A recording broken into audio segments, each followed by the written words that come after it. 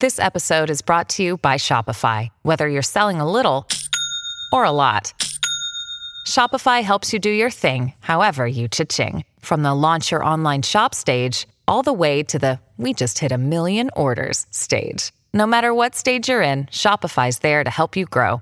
Sign up for a $1 per month trial period at shopify.com/special offer, all lowercase. That's shopify.com/special offer.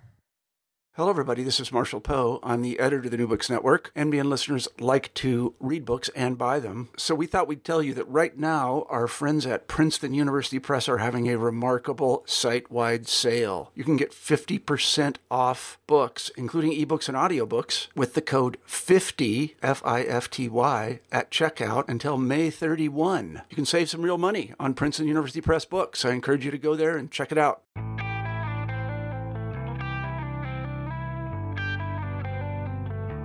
Welcome to New Books in Film, a podcast series on the New Books Network. I am your host, Joel Cherney. While Audrey Hepburn is justly remembered for her acting career, even more than 25 years after her death, little has been published about her early life. Born in 1929, she lived through terrible times, including the Nazi invasion of the Netherlands. In his book, Dutch Girl, Audrey Hepburn and World War II, Robert Mattson examines her formative years that affected her future career. The book was published in 2019 by Goodnight Books. Robert and I discuss how he chose to write this book, as well as the various previously unknown resources he used to tell the story. Welcome, Robert Mattson. Hi, Robert. Hi, Joel. Well, I appreciate you taking the time to talk to me again. You and I actually talked back in 2016, also on the New Books Network, about your previous book, Mission, Jimmy Stewart and the Fight for Europe, and which actually, as you call it, is the middle book of what you're calling your World War II trilogy that started with Fireball, about Carole Lombard's accident, and then, of course, Mission. And then the new book, which is Dutch Girl, about Audrey Hepburn and her World War II memories or situation. And we'll obviously get into a lot of detail about that as we go. So once again, like I say, I'm glad we had a chance to talk again. Well, yeah, it's not exactly a chore to talk to you, Joel. So I'm looking forward to it. I know, like I said before, we've talked already, but let's go a little back, and because obviously this is not your first book. In fact, you've been written quite a bit, and I appreciate the fact that you developed an actual trilogy related to World War II and Hollywood figures. So, but what is your background as far as writing? I know you've written a lot about Hollywood, so in the movies, so and mostly about actual actors, people. So, how long have you been writing, and what led you to decide to feature Hollywood in your writing? Well, my first book was published by Bantam right out of college. I had been a history major in college and done a lot of research work and decided to turn that into a book called Research Made Easy. And I did that, and Bantam bought it, and I was surprised as anybody. And my love of Hollywood, I guess, goes back to my dad. He and I watched movies together growing up, and as a teenager, I just became immersed in Hollywood history and loved it so much, and was lucky enough to be able to combine my love of history and my love of Hollywood and actually make it a career, basically. It's funny because I do remember when we talked about this the last time. My career was as a librarian, but I also have a history master's and teach history. So it's one of those things where you actually put together a couple of mine, and films tend to be where I like to read the most about. So it sort of all comes together in one location. Yeah. So what made you decide originally to feature books? I mean, we'll talk about Dutch Girl in more detail, but as we've already said, this is not the first time you've talked about World War II and Hollywood. What made you decide that this was a particular area that you wanted to emphasize? Well, I had done actually 2 books on Errol Flynn. One about his house, which was, it's become a little bit of a cult classic. And then I did a book on Errol Flynn and Olivia de Havilland, which sort of strayed into World War II territory on the home front. After that project, I had long wanted to do something about Carole Lombard because I had been aware that a lot of the plane wreckage from TWA Flight 3, where she died with 21 others, was still up on Mount Potosi, Nevada. And that was just such a spooky thought to me, That was the beginning of Fireball climbing the mountain to that spot and then covering that weekend. And after I had done that book, and it had been pretty successful, it was like hardcore aviation, which was also an interest of mine because I had worked for NASA Aeronautics for about 10 years. And so I was able to bring that knowledge of airplanes and aerodynamics into that book about Carole Lombard. And then all of a sudden, here I am doing books on, Hollywood aviation. And that led me into, well, what other famous aviation stories have never been told? Oh, Jimmy Stewart as a bomber pilot. That story had never been told. So it was kind of natural to keep me in the World War II era and Hollywood and aviation. And that's how Mission came about.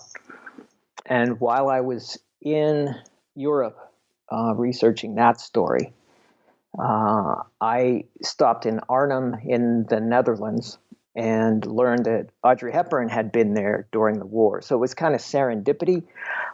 I wanted to know, for my own edification, okay, well, what were her experiences in Arnhem? And I looked around and I couldn't find much about it. And I was really surprised. There wasn't much online about her years in Arnhem during the war. The biographies, it was like deja vu. It was like when I would try to find information on Jimmy Stewart in the war in his biographies, it would just be a couple of pages. And it was like, how can that be? This is World War II. So before long, I'm beginning to wonder if maybe I need to write this book about what Audrey's war was like. And that's how that happened. And I, just like with Mission, I had a go, no-go point. Can I find his combat mission reports? That was the mission, go or no go. For Dutch Girl, it was going over to Arnhem again and talking to the historians there about what research was available. And I got very lucky because there was an exhibit in Arnhem at the British Airborne Museum about the Battle of Arnhem, the Bridge Too Far battle. And that's in Oosterbeek, next to Arnhem. And they had an exhibit called Ella and Audrey, about Audrey and her mother during the war. And the person who helped put that together was a young researcher named Maudie van Leenders. And I was able to hire her to be like my boots on the ground in Holland to research Audrey's mother, Ella, and Audrey during the war. And so one thing led to another, and now here we're talking about a book called Dutch Girl. And one of the things the Mission talked about was it talked about Jimmy Stewart's activities during the war, but also about how the war affected him going forward and how it was reflected in his later work, the work that he did particularly right after the war, right after his time in the war ended.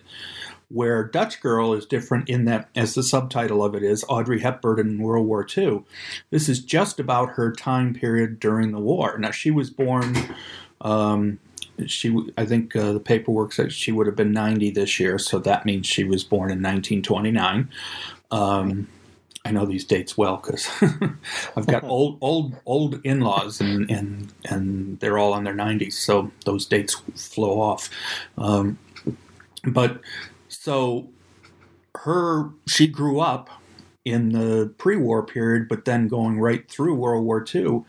And when did she actually, before we go back and discuss in the book, when did she first appear on screen? When did she first begin working in the film industry? She did a little low-budget thing called The Netherlands in 7 Lessons, where she played a KLM stewardess, and that was in either late 46 or early 47. She never had, she would tell you, if she was sitting here, she would tell you, never had any ambition to be in the picture business at all. You know, she wanted to be a ballerina, but she kept getting steered toward the movies. It was easy money for very little work. And so she started to pick up little bit parts in bigger feature films, and she also did some British television work in the late 40s.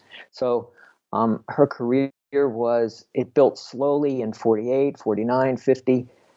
In 51, she did this very significant film to her timeline called Secret People, that was about the time period in Europe leading up to World War II and spies, and she played the younger sister of a woman who was involved in a spy ring. It's very cool stuff, a greatly overlooked picture almost nobody has seen, but it gives you a glimpse of really young Audrey. I mean, she looks younger than her years. She's about 20 then.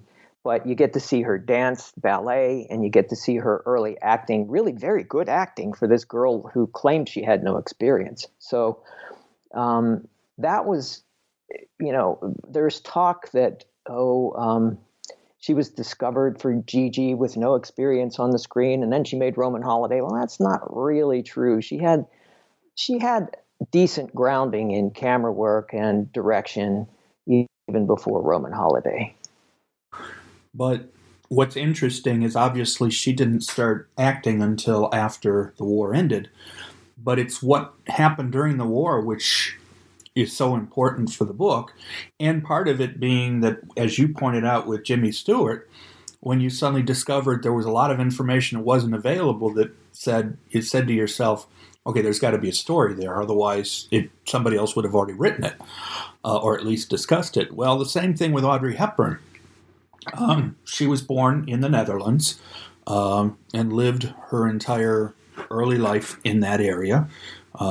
Of course, was affected by World War II when the Netherlands was invaded by the Germans and by the Nazis. And of course, the Nazis figure a great deal in her background because of her parents.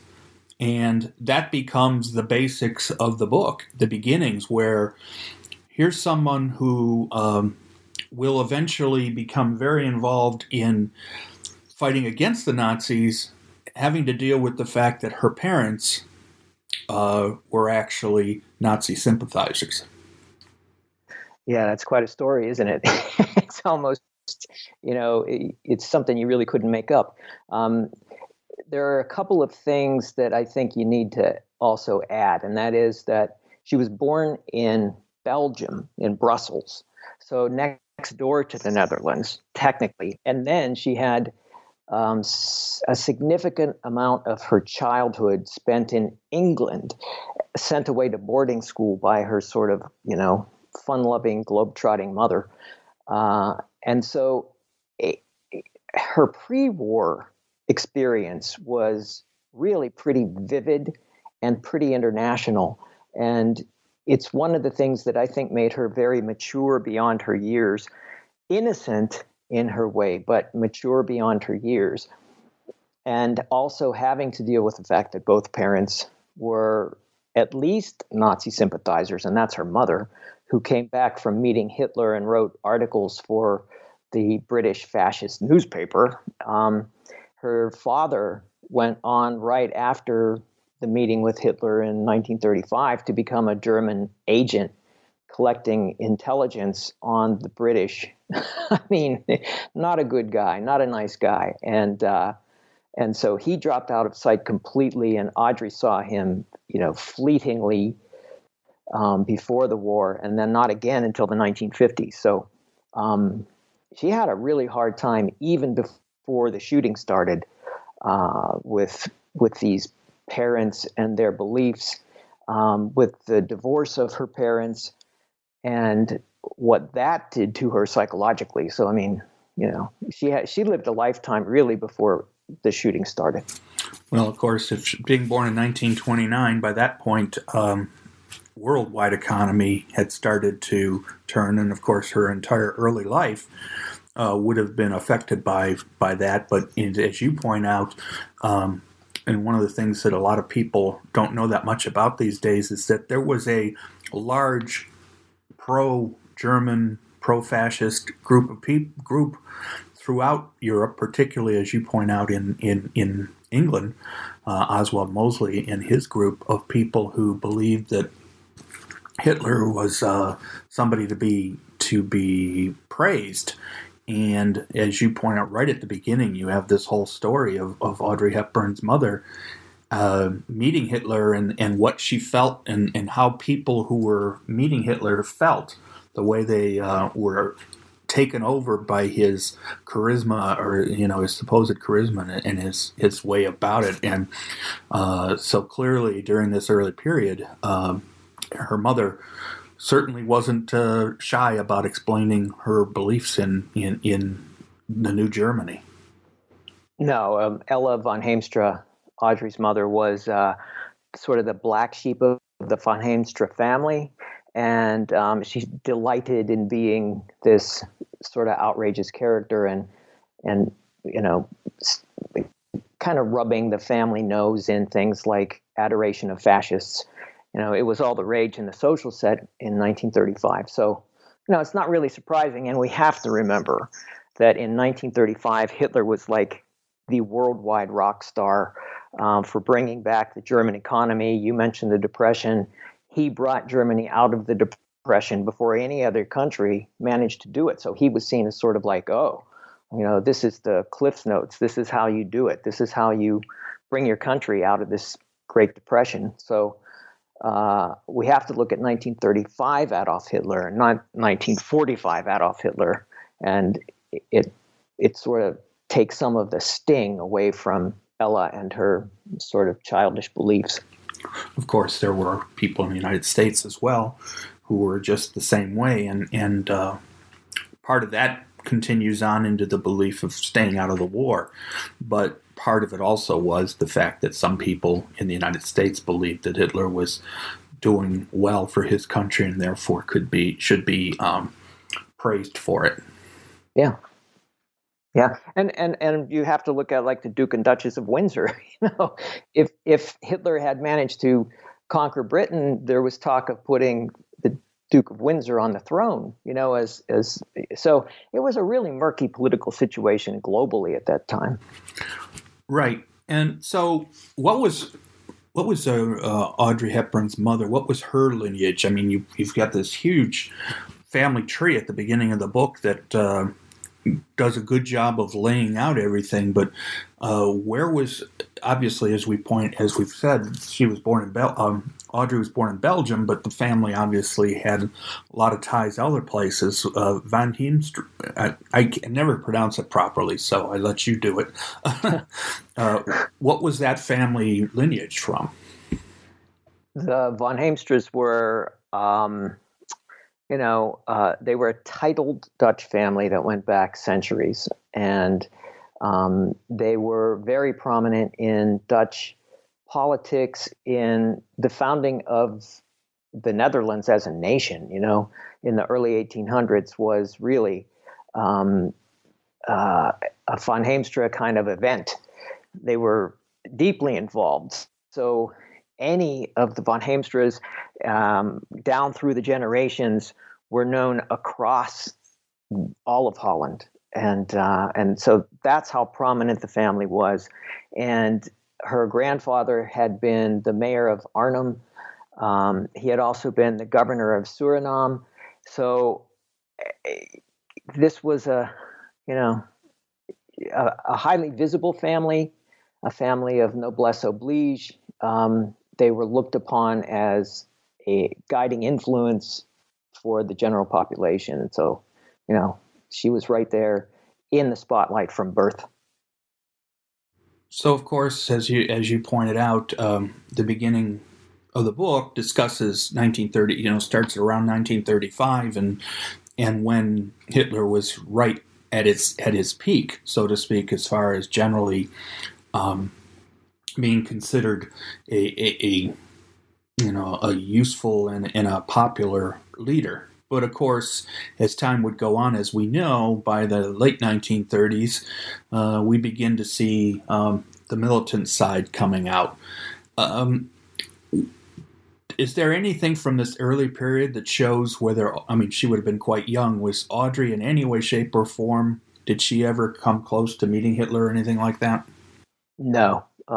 She was tucked away in Oosterbeek with her grandparents, the von Heemsters, when her mother and father would run off to Germany and tour, they would tour plants and see how great Germany was turning things around and meet Hitler and go to, in the 1935 in September, Ella went to the Nuremberg rally, which was this annual thing. Like the 1934 Nuremberg rally is what is shown in Triumph of the Will.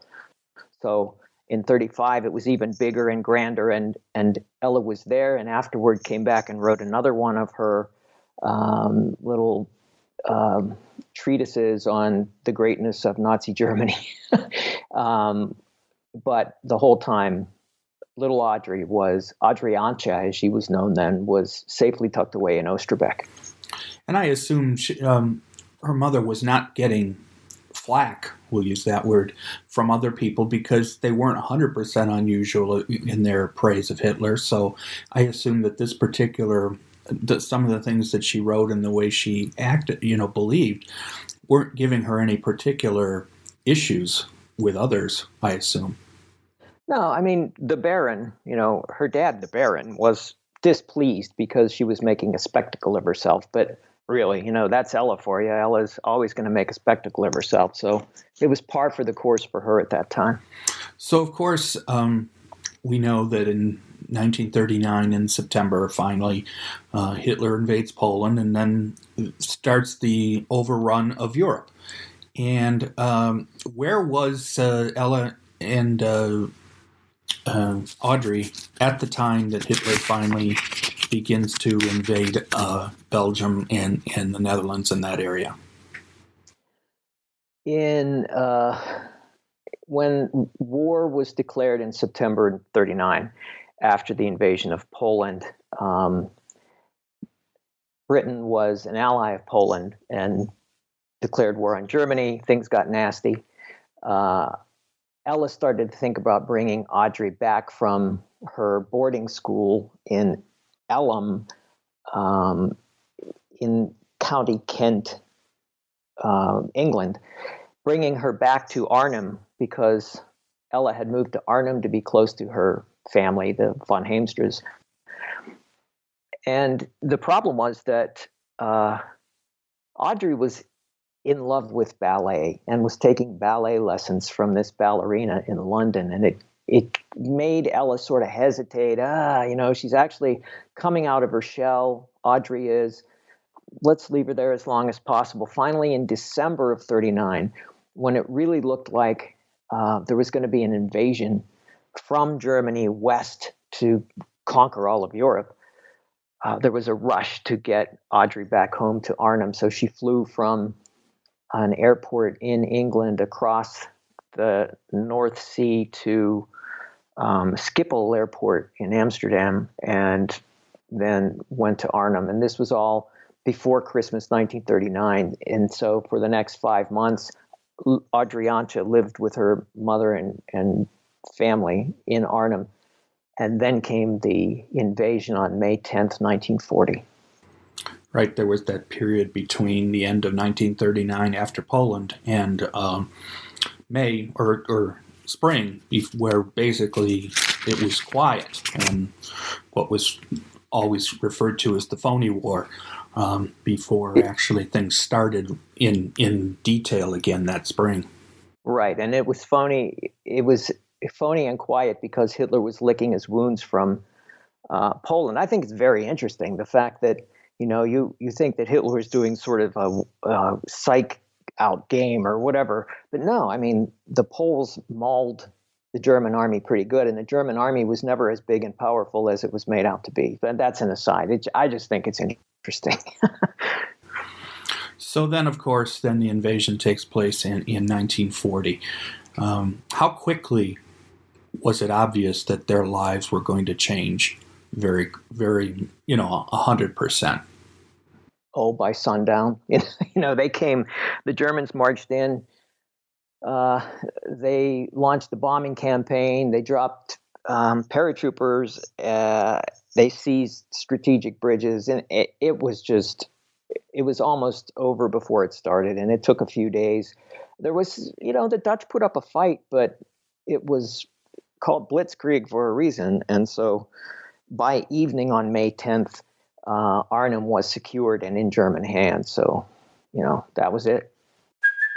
Hey, it's Kaylee Cuoco for Priceline. Ready to go to your happy place for a happy price? Well, why didn't you say so? Just download the Priceline app right now and save up to 60% on hotels. So whether it's Cousin Kevin's Kazoo Concert in Kansas City, go Kevin, or Becky's Bachelorette Bash in Bermuda, you never have to miss a trip ever again. So download the Priceline app today. Your savings are waiting. Go to your happy place for a happy price. Go to your happy price, Priceline. So, of course, Audrey now is 21, approximately. I don't remember what her exact birthday was, but by May 10th, she would have, in 1940, she would have turned 21. So no, 11. She 11. Turned 11. Yeah, you're right. I got my decades wrong. That would have been really interesting if she was 21 and no, you're right. Then she would have been, then she would have had a machine gun on her shoulder and all that. But okay, let me restart that so that I can edit around my mistake there. Okay. So she was 11 years old at this point, and of course, obviously, this was going to be a very terrible period for her as a young child, and having to deal with this invasion, and have to figure out how she's going to survive World War II, and in a situation, how did her mother react to the invasion, given her previous praise of Hitler? Oh, it was an inconvenience, Audrey describes her mother on the morning of the invasion as being basically sort of impatient, like, oh, did this have to happen now? And Audrey Anta, as she was called then, didn't really see a big change at first because, as she said, the Germans wanted to win their hearts and minds. So the Germans were pretty benevolent in the beginning. She said she just went back to school. Everything was pretty normal for the first few months, but only for the first few months. And then the shortages started and rationing started. And of course, you couldn't go see any Western movies anymore. All the movies were German. And through it all, Ella had a German boyfriend, who was in the Nazi party. So Ella was doing okay. And her allegiance needed to be German at that point anyway. But she was still, going along with the German party line. Of course, that is pretty much the way things would go with a lot of these countries, because as time went on and Germany decided or figured out they needed resources, these countries that they had taken over would become the source of many of them, and therefore it's not unusual that shortages would start to happen because the material was going to the war effort. And as 1940 wore on, there was still quite a bit of, especially once they first started to go east towards Russia, then it became a real major issue. Yeah, flour, sugar, rubber, gasoline, these things just started to go away really fast. And if you've ever been to Holland, you know how much they love their bread. And when the bread started to suffer, then there was hell to pay. I was going to say, it must have been tough on all the countries that were taken over, given that bread is so, France and all of them. So, of course, then you start to talk about what her life became like. And as you point out, the the lack of material, the lack of everything, and how it suddenly became more and more obvious as time went on. Now, of course, they were invaded in 1950 or 40, and the war, of course, would last almost 5 years from there. So this became a way of life. It wasn't something that was going to end quickly. Right. For Audrey, the first year, I think, was pretty much smooth sailing because she was so into dance. Within 3 or 4 months of the occupation beginning, she started dance lessons in Arnhem, and it was all consuming for years.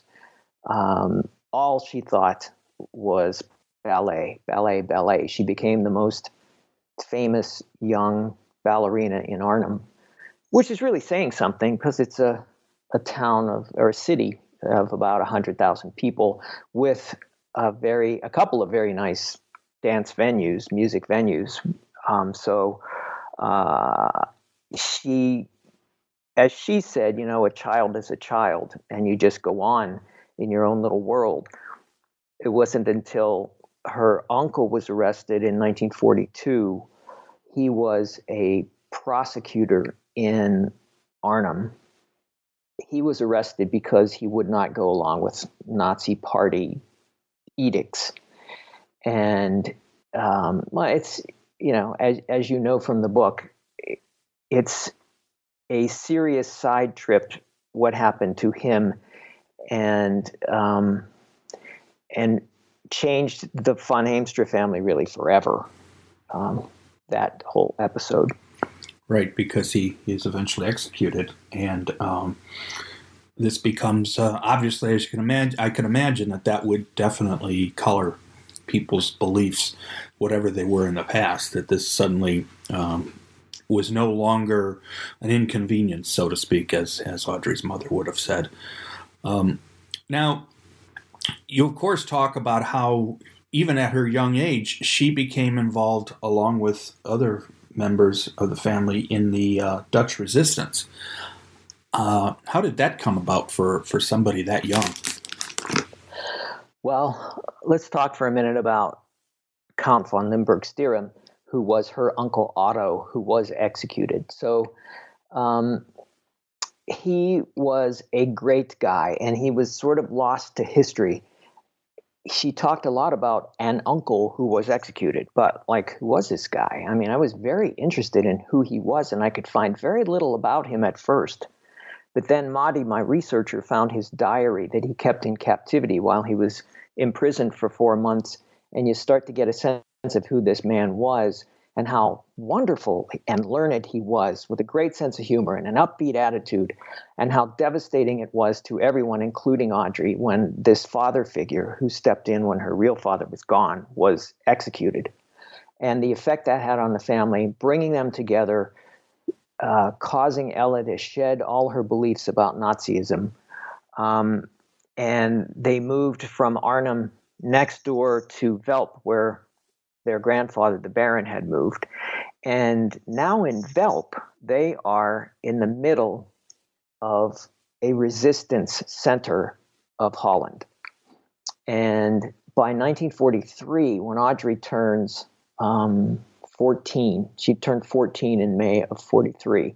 Right around that time, she started doing volunteer work for a doctor, like a general practitioner who worked at the Velp Hospital, and was also like the young, dashing resistance leader you could make a movie about. Just like super cool. He had been an Olympic athlete, and he was vehemently anti-German and doing all these cool resistance things. Well, Audrey became his volunteer assistant. I mean, this is really movie stuff. And under his direction, even though she was 14 and past biographers sort of poo-pooed anything she might have been involved with because she was only 14. Well, when you're working for this charismatic a man and he has assignments for you, you do them and you want to do them. And that's what she started to take on. And so obviously this as she started to do this, I assume even at 14, she knew that what she was doing would be or could be life-threatening, that had she been caught in any way or in part of any of these things, that it most likely would have ended her life. If not ended her life, sent her family to the Westerbork transit camp, which was in the northern part of Holland. And from there, you were sent to Auschwitz. So, it was a grim scenario if they were caught. It's not like she toted a machine gun and such, but she did dance recitals for the underground, for the resistance movement. And she delivered messages. When a lot of flyers, Allied airmen, came down over that area because every day there were air battles right over their house. It was the bomber stream flew right over Arnhem on its way to Germany, and so a lot of the pilots would come down, get shot down, and they would land in the Veluwe, which was just north of Arnhem and Velp, and Audrey would go and take messages to them because her English was impeccable because she had spent so much time over there. A lot of the young kids could barely speak English, if at all, but Audrey could do it, so they sent her. She carried the underground newspaper in her shoes. She talked about that after the war. So, she did a lot of little things, but, as she said, she did her part.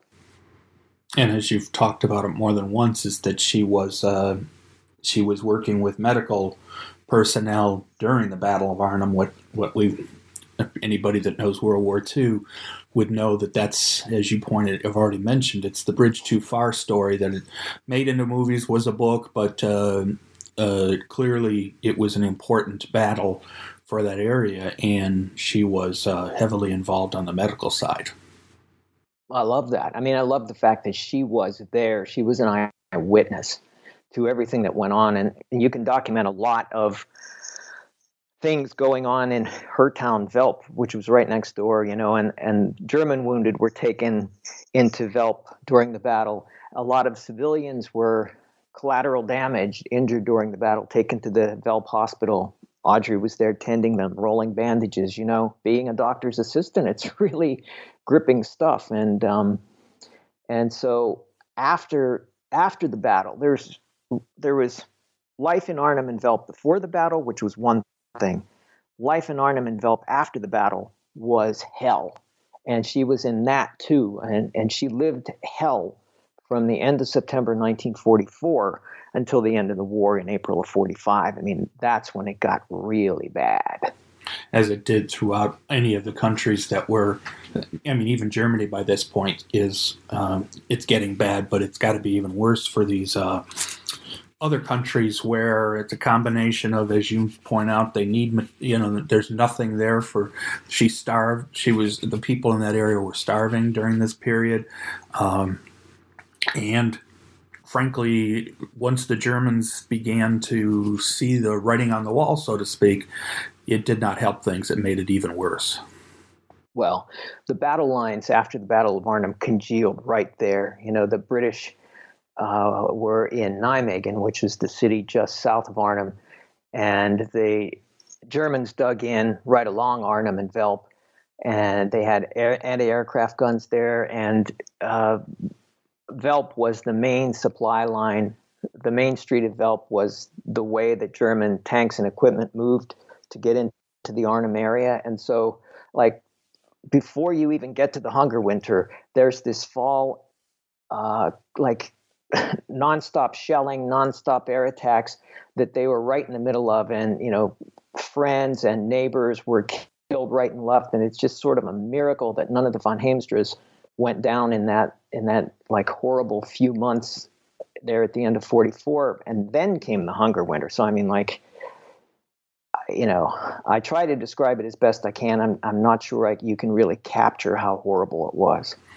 Yeah, I know we hear similar stories about, Stalingrad and other parts of Europe during the war. And no matter how you describe it, I don't think, the best you can do is hope that you've, illustrated it in a way that it makes a certain amount of sense. But the concepts are just, it's mind-numbing, I guess is the best phrase I could use. And if you've never lived in that, you can only guess or not guess. You can only hope that to try to make it understandable, but it's got to be, no matter what, people, if they've never been through something like that, it's hard to really completely visualize it.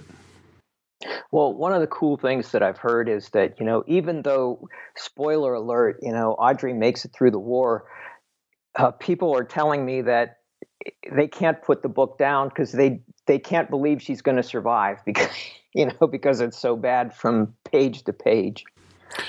So obviously we've this period for her, it's obviously an important period even in a normal person's life. You're a girl, young and then into her teens, and yet it had to have affected her going forward. And part of it, though, is that the indication is that she didn't talk about much of it post-war. Because you had a lot of trouble at first even finding information, is because so much of it she kept hidden. Is there senses that some of what happened did affect her going forward in obvious ways? Oh, sure. It was traumatic for her. She didn't want to talk about it because it was a lot of bad memory, and that any talk of the war would bring up these memories, and she would not. I mean, this is a girl who V1s would come down in Velp.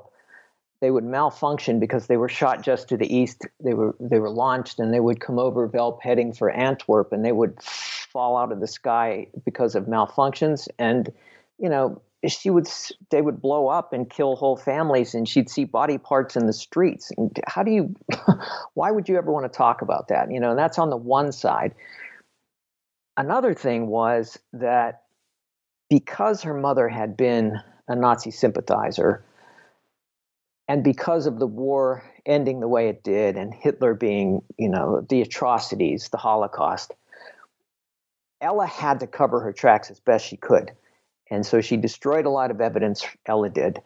And then I believe Paramount, when Audrey became a Paramount star, did some scrubbing too to make sure that Ella's story didn't contaminate Audrey's career. Then Audrey spent her life not able to talk about her mother's or father's Nazi past. And so that's another reason why her quotes about the war are, they're out there. I found about 6,000 words of her talking about the war. But that's another reason why she didn't talk about a lot of these things, because she was afraid if she dredged those things up, it could put a reporter on the trail of her mother and her activities early in the war. So obviously getting the information and putting together a narrative based on material that virtually no one had seen, at least in recent times, since the war. Did you have were there issues with her family with some of this? I know obviously her son wrote a preface to the book, so that's obviously a good thing. Did her family, were there indications that they didn't have a problem with this project of yours? No. See, I did just like with Mission, I conducted all of my research and got all of my findings, and then I went to the family. And so I don't want to have any undue family influence until I've done all my research and all my due diligence. And then I say, okay, here's my story. Do you want to read it? And I figured there would be great sensitivity with me going after the Nazi part of it. And luckily, Luca Dotti, who was Audrey's younger son, is the family historian. And it turned out he had been looking for me because he heard there was an author out there who was doing his mother's war story. He found out about that from the Airborne Museum in Oosterbeek, and he was all excited. And so we spent a number of months missing each other. And then finally, when we hooked up, it was like I found a new best friend. He and I got along so well, and he added some terrific detail and some information from his records and his family library. I filled him, as he said, I connected the dots for him on his mother and her story and things she had said to him and lessons she had taught over the years. So, it it was so rewarding to have everything sort of come together here in the ninth inning, and it makes me very satisfied with the outcome because he vetted everything. He looked at everything. He gave me a manuscript Ella had written for a novel. It was like an autobiographical novel she wrote that gave terrific insight into this, this unorthodox woman and her mindset and her beliefs. It became magic when Luca got involved.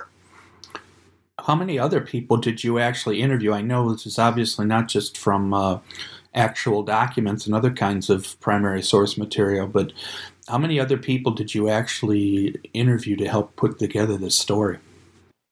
The most important were the survivors in Arnhem and Velp, who had lived through the war with Audrey and had their oral histories to tell. And I sat with these people over there over multiple research trips, just talking to them. The Dutch are so funny because they won't volunteer much of anything. You have to ask the right questions because they're very sort of humble and practical, and they never brag, and you kind of have to draw them out, and it's not easy. So, I spent many hours interviewing, in particular, the two daughters of Dr. Hendrik Visser te Hooft were so helpful because Dr. Visser te Hooft was the swashbuckling doctor I talked about earlier, who was the head of the resistance, and so his daughters were so helpful, and many others who were about Audrey's age or a little younger when the war went on, just getting their stories. Really, if you think about it, it's at the last minute. In another how many years will the entire generation be gone? So, I feel very fortunate that I got the story, even though if somebody had thought to do this 30 years ago, wow, you would have gotten so much more. But at least I think I got the basics of Audrey's war from these people and from the records.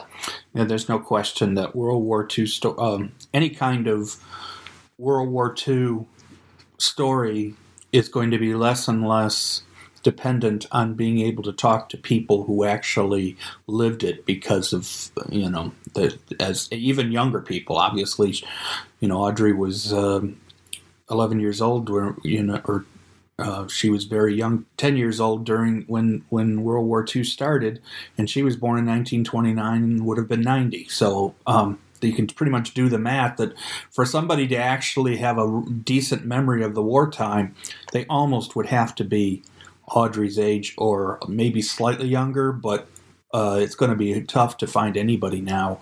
And as you point out, in the next few years, it's going to happen pretty quickly. That everybody's going to be gone from that era. Yeah, and it's kind of heartbreaking because, these people are now my family. I love these people. They took me in, they took my wife in, we went into their homes, and now they love us and we love them. So, it's hard, and it puts me in mind of Mary Johnson, who was on TWA Flight 3 with Carol Lombard, and I managed to luck my way into finding her just a few months before she died. And one of the last things in her life was me handing her a copy of Fireball and reading her parts of it to her. And she died a month later. I feel so lucky that I came upon her and I got to tell her story. And each one of these three books has an element of that, where you get these people in the autumn of their lives and you let them tell their stories, and it enriches this global story. All of a sudden it's this human thing. I love that about it, but it's also it's bittersweet. It's sad too.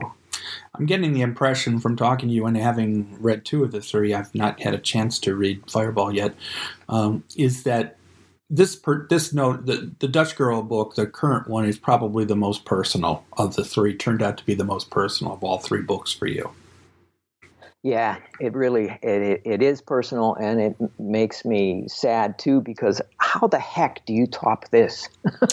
Well, that's always my last question, and it was going to be what's next. I mean, obviously, you called it's been called a trilogy. I assume you're the one that called it that. I don't, especially since this is supposed to be the final book of the three, but I can't imagine that you're going to just completely walk away from Hollywood in your writing. So you're right. Where do you go from a book like this? Yeah, it was really my publisher that was quite enamored of this idea of a Hollywood trilogy, and I went along with it. I don't know that I would do another Hollywood in World War II book anyway, but I can't imagine leaving World War II behind, because it's so, not only is it popular right now, I kind of feel like I lucked into this thing where World War II books are all the rage right now, whether it's novels or nonfiction. So that was lucky, but I just love the drama of the war, and it's so big, and there are so many facets. I feel like I could do something else in World War II, and I really want to. Now I have all this background. Why would I want to let it go to waste? Now, that's the thing. You've, even information you already knew with all your 3 books and the amount of research you've had to do in the various sources, that would pretty much tell you that a lot of at least the hardest part of some of the background, you've already done. So you're right. Maybe, who knows? Maybe you can find something about Hollywood and Korea that you can do that, we can, but who knows? So obviously, as we've talked about, this book, this whole era and this situation really made a big difference to you, and I think it really comes through how much you are able to find, and hopefully this will help other historians and other writers to say, we've got to keep digging. I mean, one of the great things about research in the 21st century is that while these periods are getting farther and farther away, there's still a lot of material out there that hopefully, as people decide they're going to go to the trouble of digging for it, that they will find other stories like this. And I urge any author to also be careful, because when I went into the Audrey Hepburn universe and was looking at biographies, I found so much bad information that one author would just rely on another author, and these things would, the mistakes would just continue, and from book to book and from year to year. Always go back and work from original sources and start building from scratch. Don't just assume that what you're reading is right, because boy, I feel that maybe the most important thing I did was correct a lot of this history, that had been gotten wrong about Audrey. Right, and that's true. I totally agree with you. I mean, one of the things I know from teaching history is you've got to get students to understand that, especially people who haven't really done have done no historical study in the past, that you've got to not only find as many primary sources, or at least original sources, as possible, but also hopefully find similar sources that you can use to compare, so that you're not deciding, well, this must be it because it's the only thing I've found that says, that can prove one way or the other. So I totally agree with you on that one, that research is such an important aspect of particularly nonfiction, but even somebody who's writing fiction. There's no reason automatically to just throw in a bunch of stories that aren't true just because you think it's easier than actually doing the research. Right, and just because you read it on the internet doesn't make it true. Except I read all about your book. No, I'm kidding. So it looks like you've already got, look, the book comes out April 15th, and so it looks like you already have a tour starting. Sounds like you're going to be, in fact, it was interesting. The only 2 dates listed so far, I lived in Cleveland for most of my life, so when I saw you were going to be in Hudson, Ohio, and I said, wow, he's going to be in my old neck of the woods. That's great that you're start. That's not until May, but it looks like hopefully, like with the Jimmy Stewart book, where you definitely got a lot of interesting appearances and interviews and such. I hope this new book does just as well for you, because I think it deserves it. Well, thank you. There's talk of New York City and talk of LA, and it's all, I think it'll come together fast, but so I'm enjoying my quiet time. So is the book going to be published over in Europe, in the Netherlands, or are you not sure yet?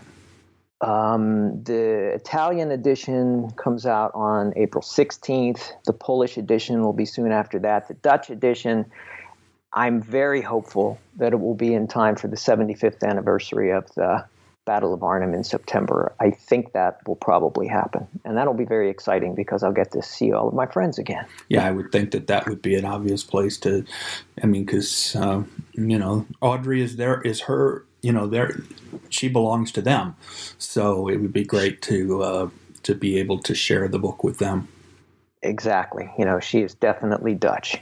So, well, as I say, we talked a great deal about the book, and I really think it's a testament to great research. But then also you need the writing too. I mean, you didn't just throw all the research down. You had to tell the story, and I think people who read the book will, even if they don't know that much about Audrey Hepburn, there's a story there anyway. Especially since her Hollywood life isn't an important part of the story.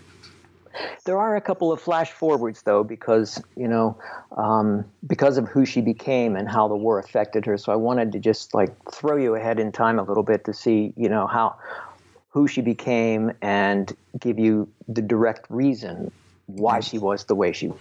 Thanks again for your time, and I hope people do definitely reach out for the book. Well, thank you, Joel. It was a lot of fun. Thanks. Thanks to Robert for appearing again to discuss this new book. I hope you have learned much more about Audrey Hepburn. This is Joel Cherney, and I will be back soon with more New Books in Film, a podcast series on the New Books Network.